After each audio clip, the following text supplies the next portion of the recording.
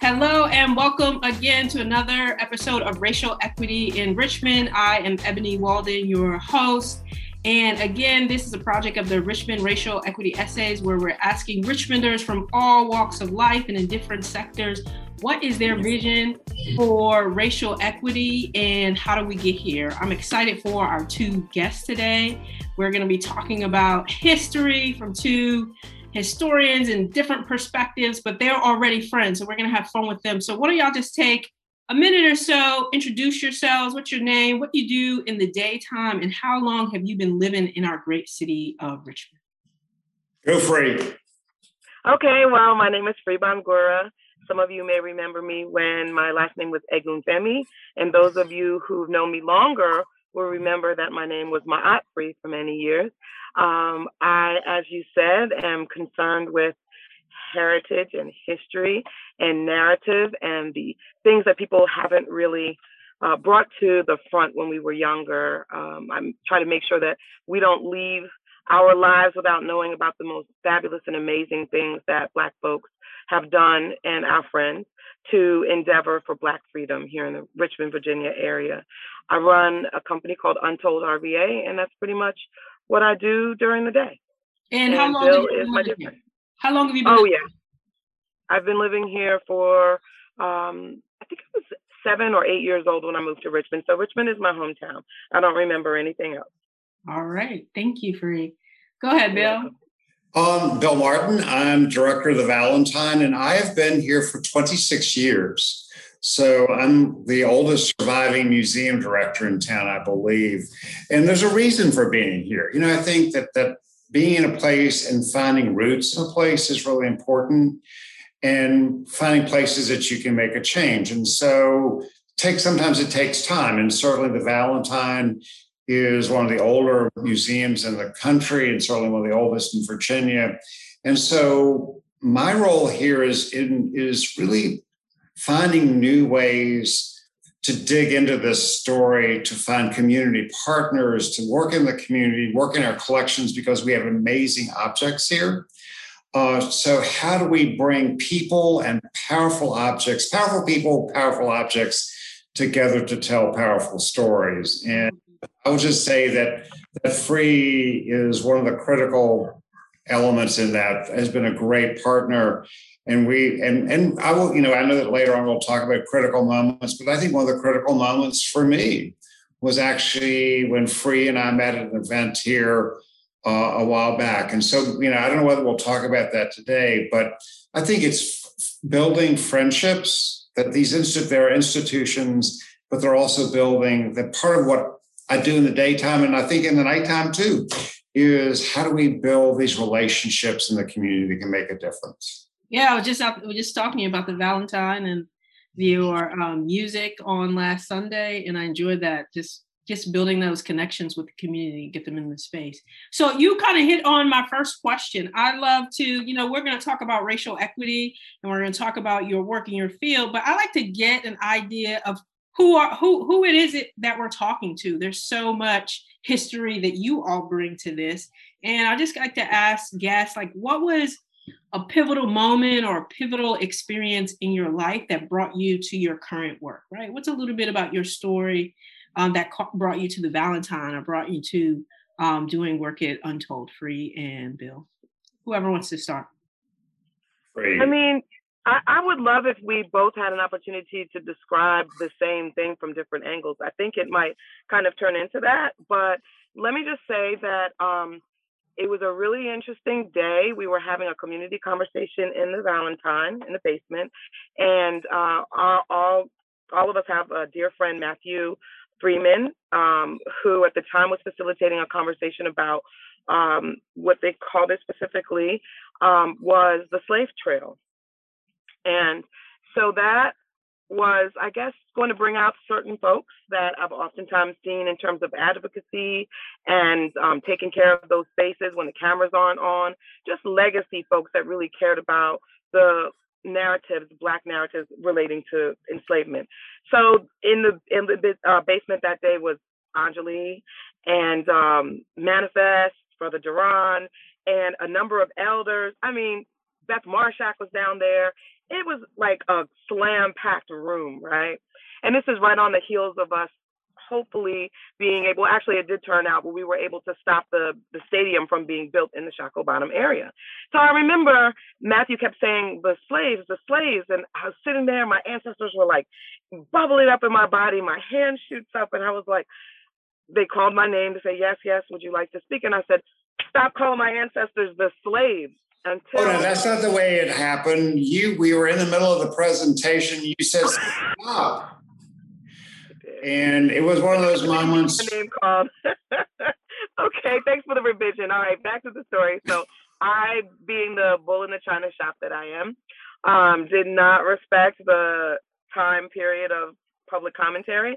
But I do remember my hand shot up and I was like, stop saying that my ancestors are slaves. Stop referring to them as the slaves. And so Matthew then replies like, whoa, his personality is like, I'm not trying to offend anyone. But he was like, what the Slave Trail Commission calls it, the slave, like they call themselves the Slave Trail Commission. I was like, it doesn't matter what they say. I'm telling you that our ancestors do not wish to be referred to as a dehumanizing trait, as it's not that they weren't enslaved. It was that their identity was way more than the slave.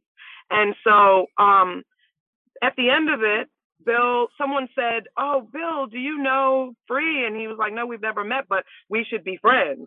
And I didn't know that he was the director until he was like, well, my card is out there on the dais. And I got one and it was like the director. I was like, whoa. And so he even told me that he had eaten my food when I used to be Vegan Iron Chef back in those days. Then about a week later, we decided to have lunch and he brought me to the Valentine and we had the most beautiful, unlikely friendship bloomed from that day. And he just told me about Josh Epperson and doing Feast, which is like a startup competition. And I brought my idea for being able to do hidden history in a way that was accessible to everyday Richmonders where they wouldn't have to read in order to know. And it would really pull on the city infrastructure as a canvas and bold typography. And so I submitted to present at Feast. And because Bill took me and Josh to supper at Garnett's that day, and we became friends, all three of us. And the next thing you know, Anjali was there to turn my Pecha Kucha slides for a Feast, and I won. And so it was just amazing. So like from that day, I think what really pivotally made me actually go specifically into this work as my 9 to 5, because before that I was just always taking care of the ancestors, always down at the burial ground, protesting and doing things off camera to take care of our ancestral memories. But it wasn't until that year that we actually had the first TEDx. And Bill was presenting some information about some beautiful assets that the museum had reclaimed from some collector somewhere of this Black woman who's the oldest portrait of a Black woman surviving in the United States from the slavery days. And he said my name from the stage at TEDx. And then the next thing you know, Susan Winicky and all these reporters are like, why did the illustrious Bill Martin call your name? And so he was like, no, she's a historian. And so that was when I think I began to see myself as an essential part of this mainstream work. And I knew that I couldn't stay, not so much in the shadows, but I couldn't be untold myself and tell these untold narratives in a very effective way. I love that. I love that connection too. I kind of knew a piece of that story, but thank you so much for the fullness. And I think Bill, and I think that's part of this is that, we've been friends for a long time. We have active discussions. We sometimes disagree, but we know that the intent of where we want to be when it's done, and I know that's one of our questions is, sort of where do we see the world going and what can we do? I think that's part of this, that it's building these relationships long term and seeing where they go. And I think that if you ask what were their moments for me, there's been someone who inspires me. throughout. I'm a little older than Free, so there have been these moments in my life where I can identify people that were outside of my world but that suddenly became a part of my world for a reason.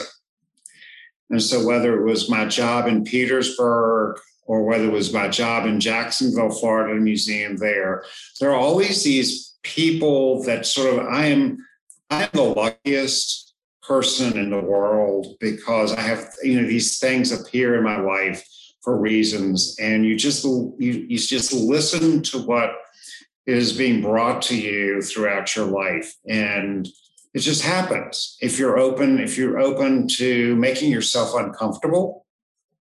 I have this whole thing that we ought to make ourselves uncomfortable at least once a week. I like that. Because all of us live in such privilege to be able to do the things that we do. And so making yourself uncomfortable every day is sort of, at this point it's once a week, but, going to an event that you're not necessarily invited to, being in rooms where you're not invited necessarily, it's a public event, but you're not invited necessarily personally, just doing those things and being present to listen. Yeah, I love that. I think what you both highlight are just how different people touch your lives, right? And how we can all use our privilege or gatekeepers to open gates, to open doors for other people. And as we're talking about racial equity allyship is a huge part of that, right? And part of Free story is Bill, you really being an ally to have her story be untold, right? And to tell other stories that have been untold as part of Richmond's history, right, in our culture. And I know that that's one of the questions about what's missing, what work needs to be done. And I think that in our community, it's really one of the important things we need to do is listen to community voices, to people who have direct experience on the ground with this history.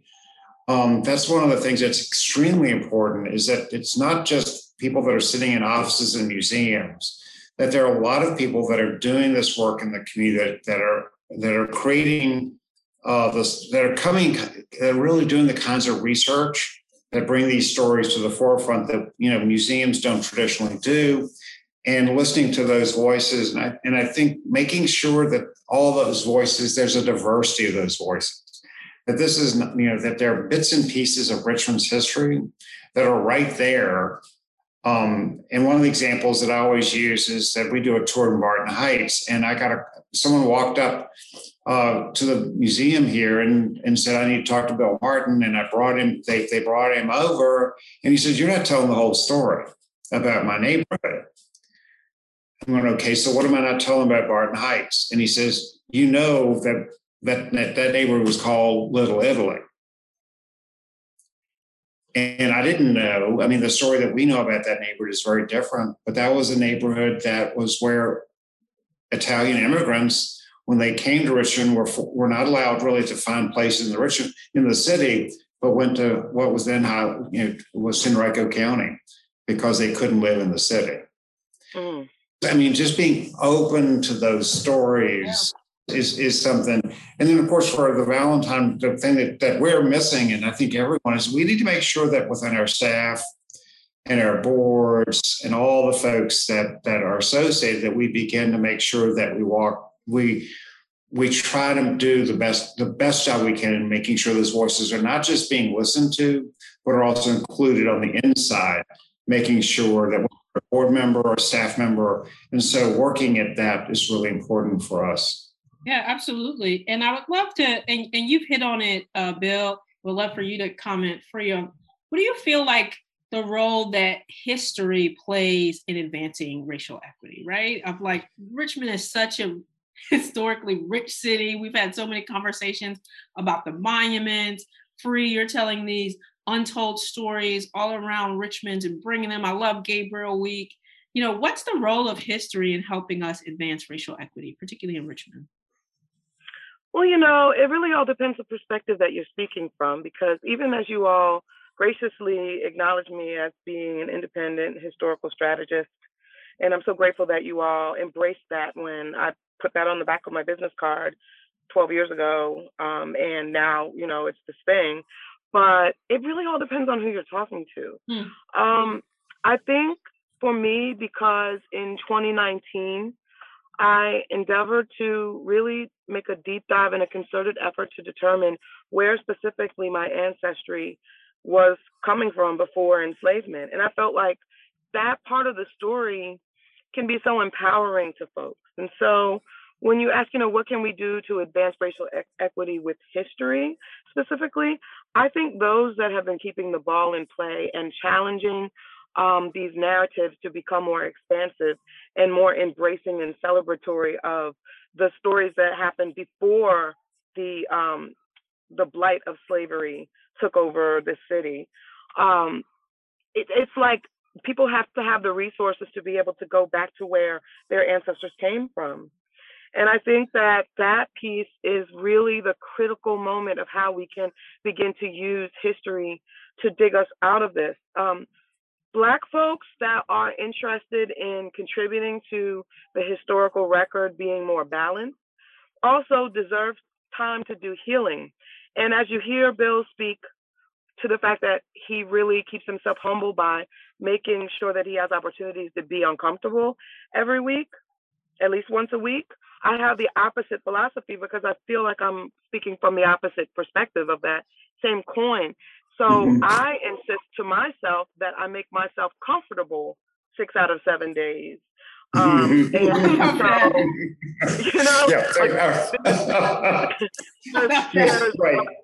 there's a $1,400 mattress that vibrates that I sleep on every night because of the strain of having to push against systemic inequity that we were born in, and there's no longevity. And I'll tell you who really solidified this. Angela Davis came to Africana Independent Film Festival, remember, at the MFA?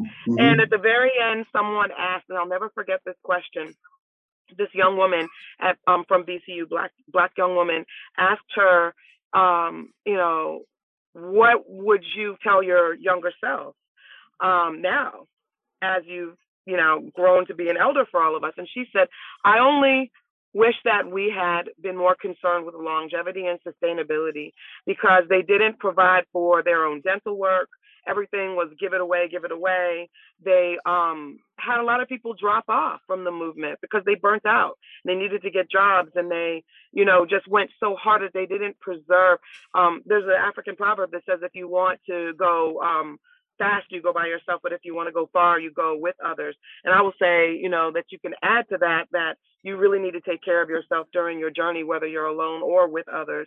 And so, yes, I think that the one thing that's going to help us be able to incorporate historical narratives into dismantling the racial inequity in Richmond, Virginia, is that those who have been keeping the ball in play all this time and have been doing this for the love but not the money need to be placed in a situation where we don't have to be competitive for resources like you may find in the grant making community, but that there should be those that are picking up the phone call and saying, look, we've done a very, very surface investigation to see that you've been in place doing this with no resources, not even as a nonprofit. And here is $10,000 for you to be able to give away to whoever you see that's at the cutting edge so that you can become an elder and a gatekeeper yourself. And then here goes another $10,000 for you to just be able to go on vacation and take your children and release some of the last maybe 15 or 20 years worth of angst that we've had to endure. Because right now, if you look at it, this racial narrative and equity piece is becoming more mainstream.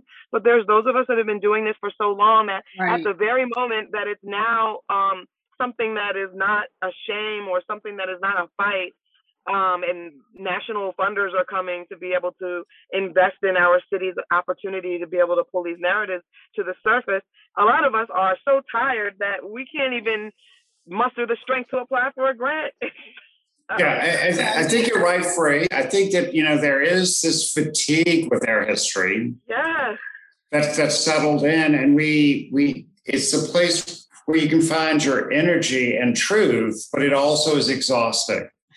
So there's this strange mixture that goes on, because I don't think we can actually understand where we are today without understanding the racial dynamics of this city and this country and really this world without understanding that, we really can't get at the work that needs to be done. And I think when you look at the history of Richmond in particular, and the central role that the slave trade played, and yet at the same time, and Free and I talk about this, we talk about it a lot, is in spite of or in defiance of those institutions, people pushed back.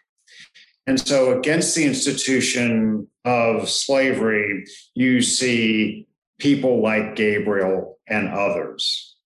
No matter what the situation is, so if you take it into the 20th century, against, Jim Crow Richmond, you had Maggie Walker and others creating Black success, and I really do credit Free for sort of, I think that as we think about this narrative that for the city, we need to look at the lasting impact, but also look at people and families and businesses that resisted against those things, those systemic issues in the community, that against it all succeeded. And why did that happen?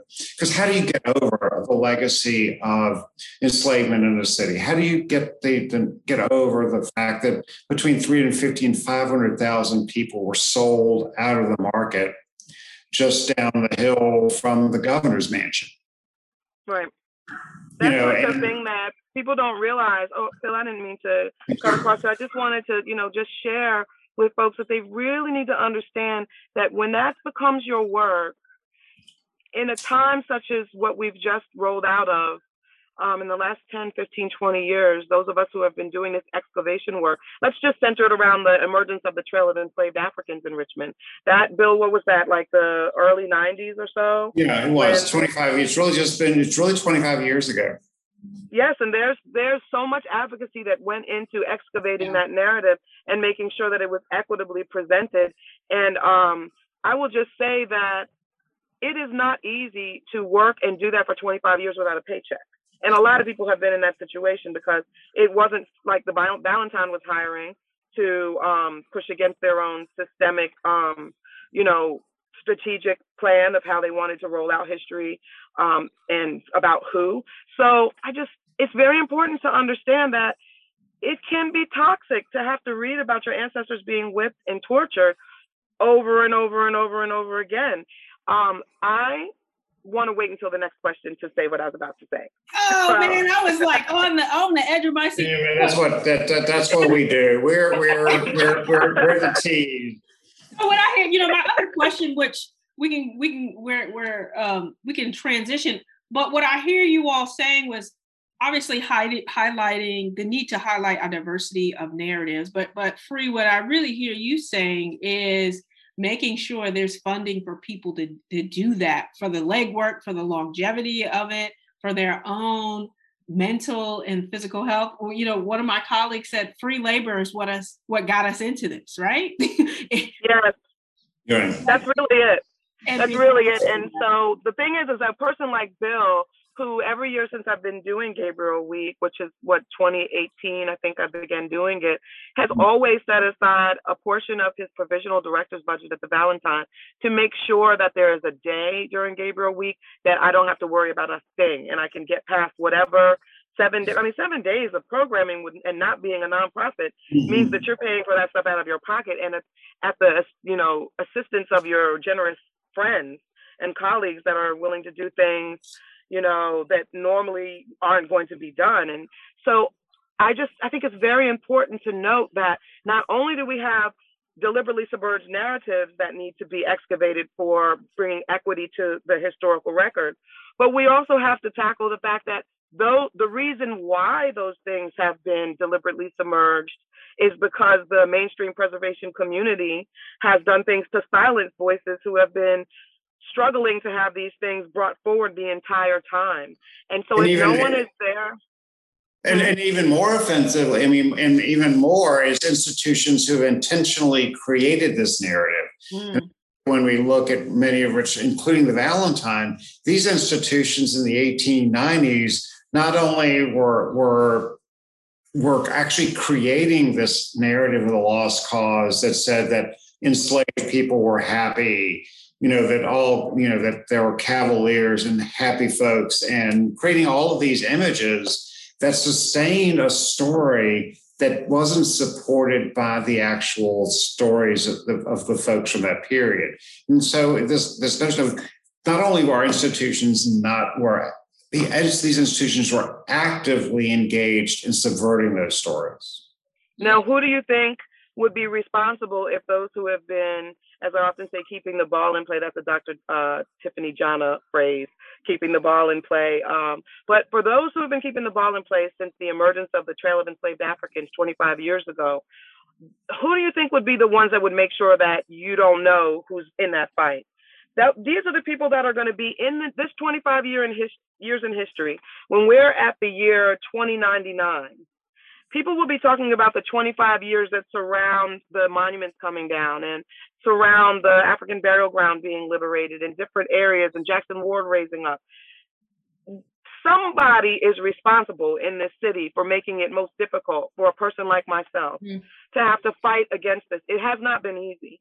And so it's really important that we take time and realize that the people who have been excavating the history will be the history of the future, and that we are resisting the same way that Gabriel resisted.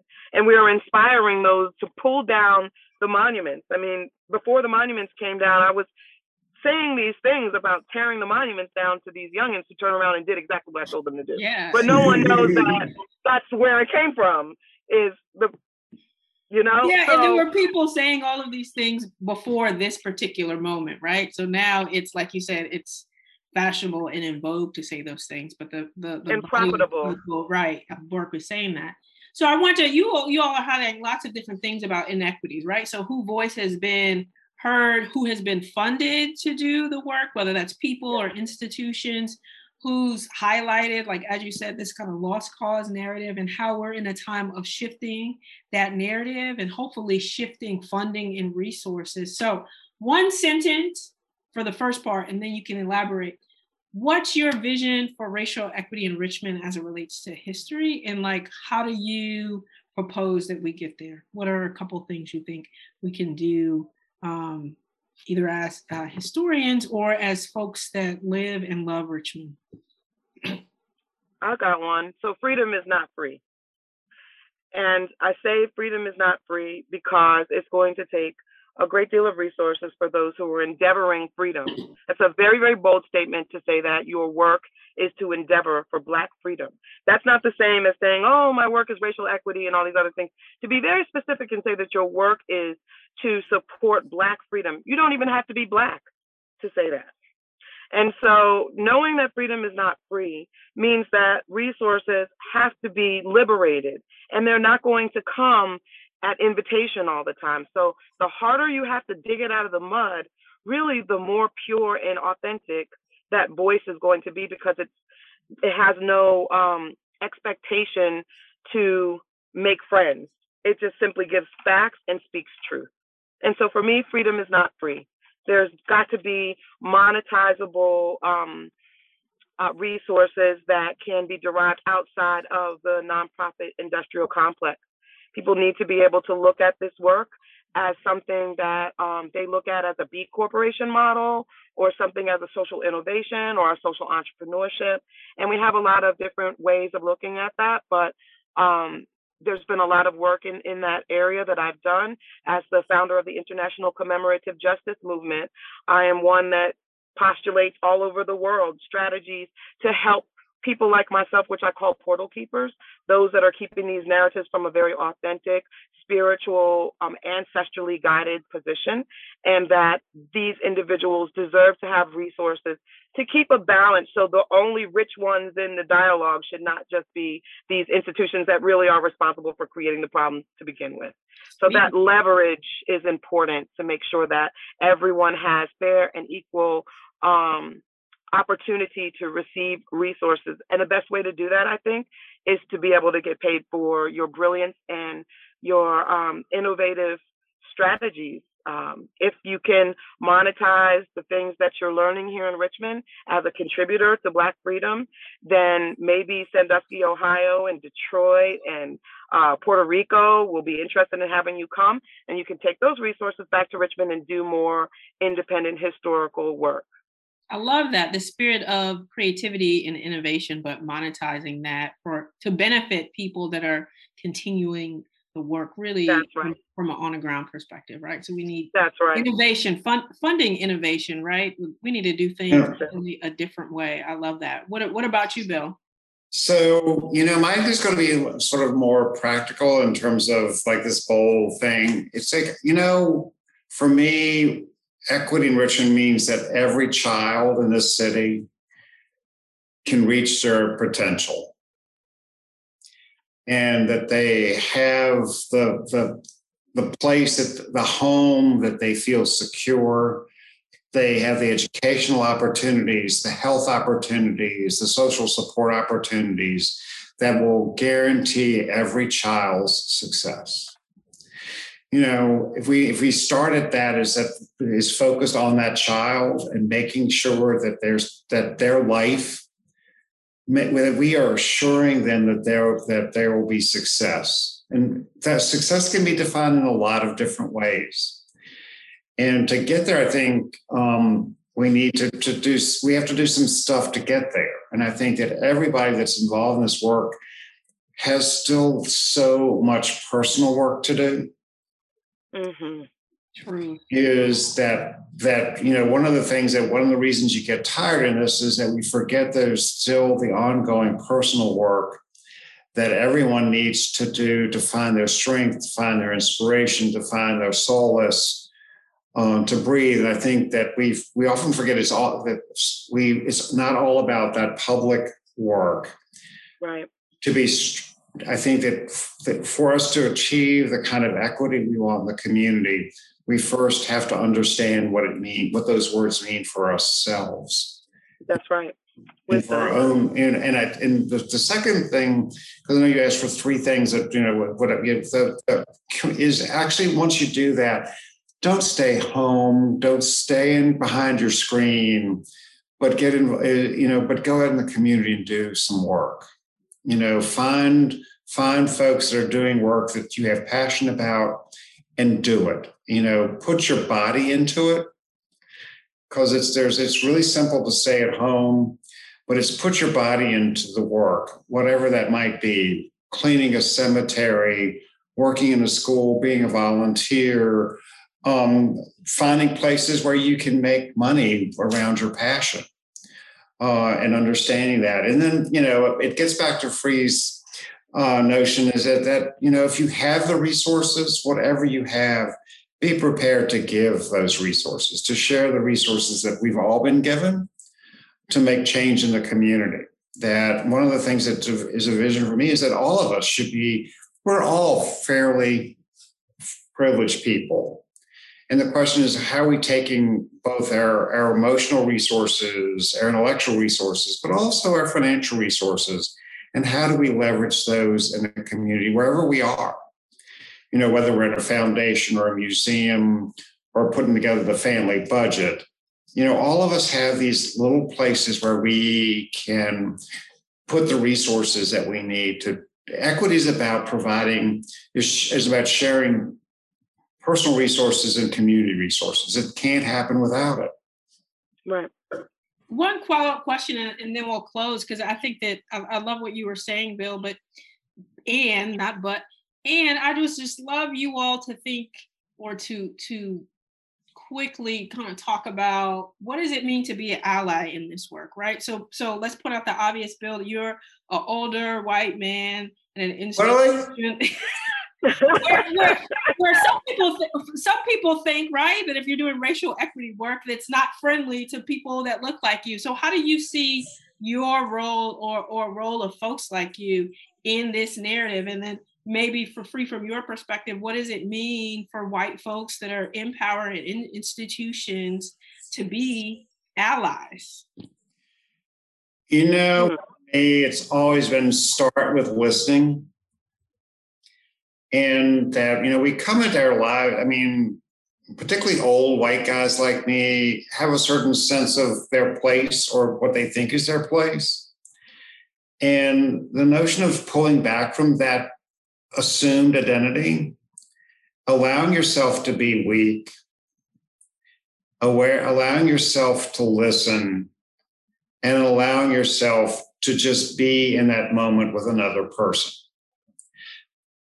Does not mean that it's always going to be comfortable for you or the other person. I think that, when you're in doing this work, you're going to have disagreements, and you're going to go off into the corner, and you're going to be angry, and you're going to be joyful, but there's going to be all those moments.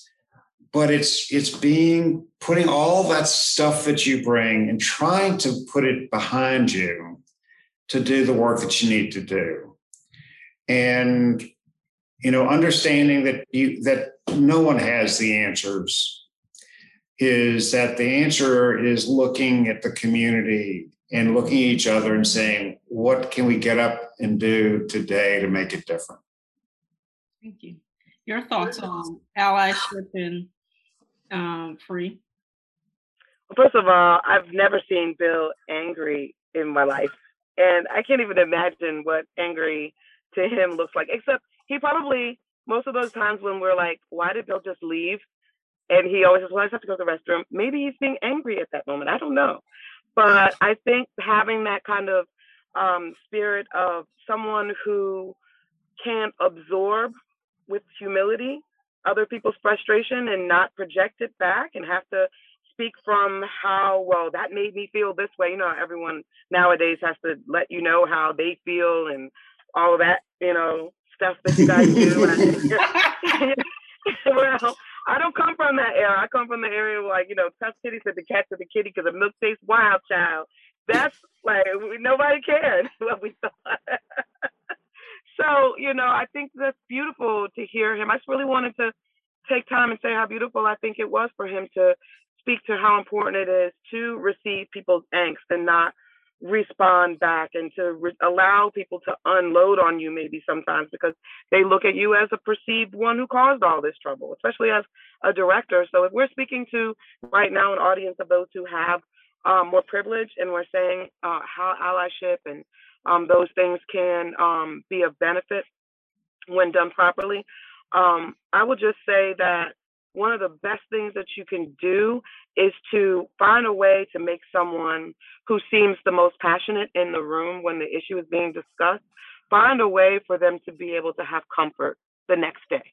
If it means that you just say, I know Facebook at the bottom, it has a thing where you can send somebody like a $15 gift card to, like, Starbucks or wherever.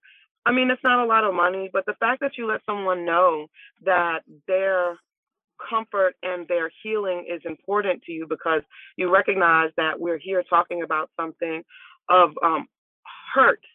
These narratives and racial equity is connected to violence and trauma and a lot of emotions I have no idea how to work through. Like, that is the reason why I switched Untold RVA to make a new pivot for 2021 as Gabriel Week is coming forward. I've switched from the notion of using Untold RVA as a platform to unearth trauma narratives to now using Untold RVA as a platform to promote the notion of the most powerful imagination space on planet Earth, that our ancestors were imagining the world that we're living in right now because they knew that that's all they had, and the imagination is super duper free.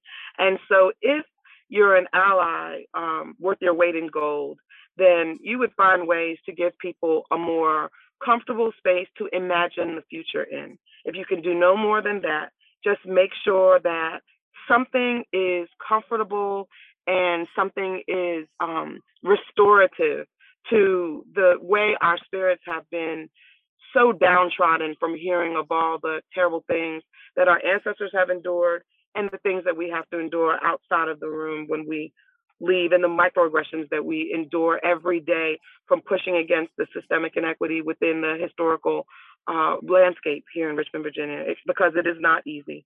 Even when we come out to speak and share things, there's people in the audience that will snarl and look at you with hatred.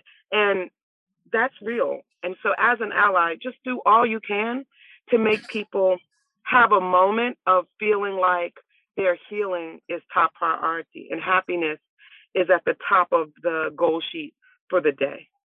And to understand right up front that you cannot, because of where you start life, you can't ever understand the impact of those experiences that someone else has had. I think it's key is that you know where you are, you know where you came from, you know how your family and you know those histories, but you can never put yourself. You can never experience the trauma and the joy that someone else's family has experienced. And you bring. It's true. Like you come into the room on the brink of tears a lot of times when these things are being discussed and people are talking about legislating it or, examining it or dialoguing about it or workshopping or, even having a charrette about something that literally happened to your family and is happening currently to your person at the moment. And so he's very right. You can never imagine what that is like for another person. But as long as you give a person the look that I know this is not easy for you, what can I do to make sure that you stay in the room and stay strong and feel supported in this moment, worth its weight in gold. I love that. Well, I love that, and I think we have to transition to closing. But I love the ending on this imaginative space. This spaces for healing and comfort. But I also think the flip side, right? You all come from two different perspectives. Bill's talking about creating space in your life for discomfort, and you're like for folks that have experienced this trauma over history, right, to creating spaces of comfort. And I love the imaginative, right, because that looks towards the future, right? And so how can history teach us something, right, and then we can create a future that is different, right? So hopefully we can learn, right? We have to have discomfort and joy. I mean, there's and that sort of schizophrenic emotion that we have to have, because that's the history. I hold them both. Yeah, I know that's right. Yeah, the history of Richmond is schizophrenic. And that's right. So we need to acknowledge all of our dysfunction and understand the power of what we can do with that. Absolutely. That's right. Well, in these spaces to hold both of these things, right? Hold comfort and discomfort, right? Hold history and the trauma and tragedy of that, but the future that is imaginative and creative and innovative, and then acknowledging the creativity and innovation that came from the resilience of people moving through that to where we are, and will be points of history at some point in our life. So how can we put our creativity and stamp on this place and this time in our work? So I love that. I think those are great sort of ending points. I just want to thank you both for coming and speaking your truth today. I love your dynamic friendship to have both of you on today. This has been a wonderful time.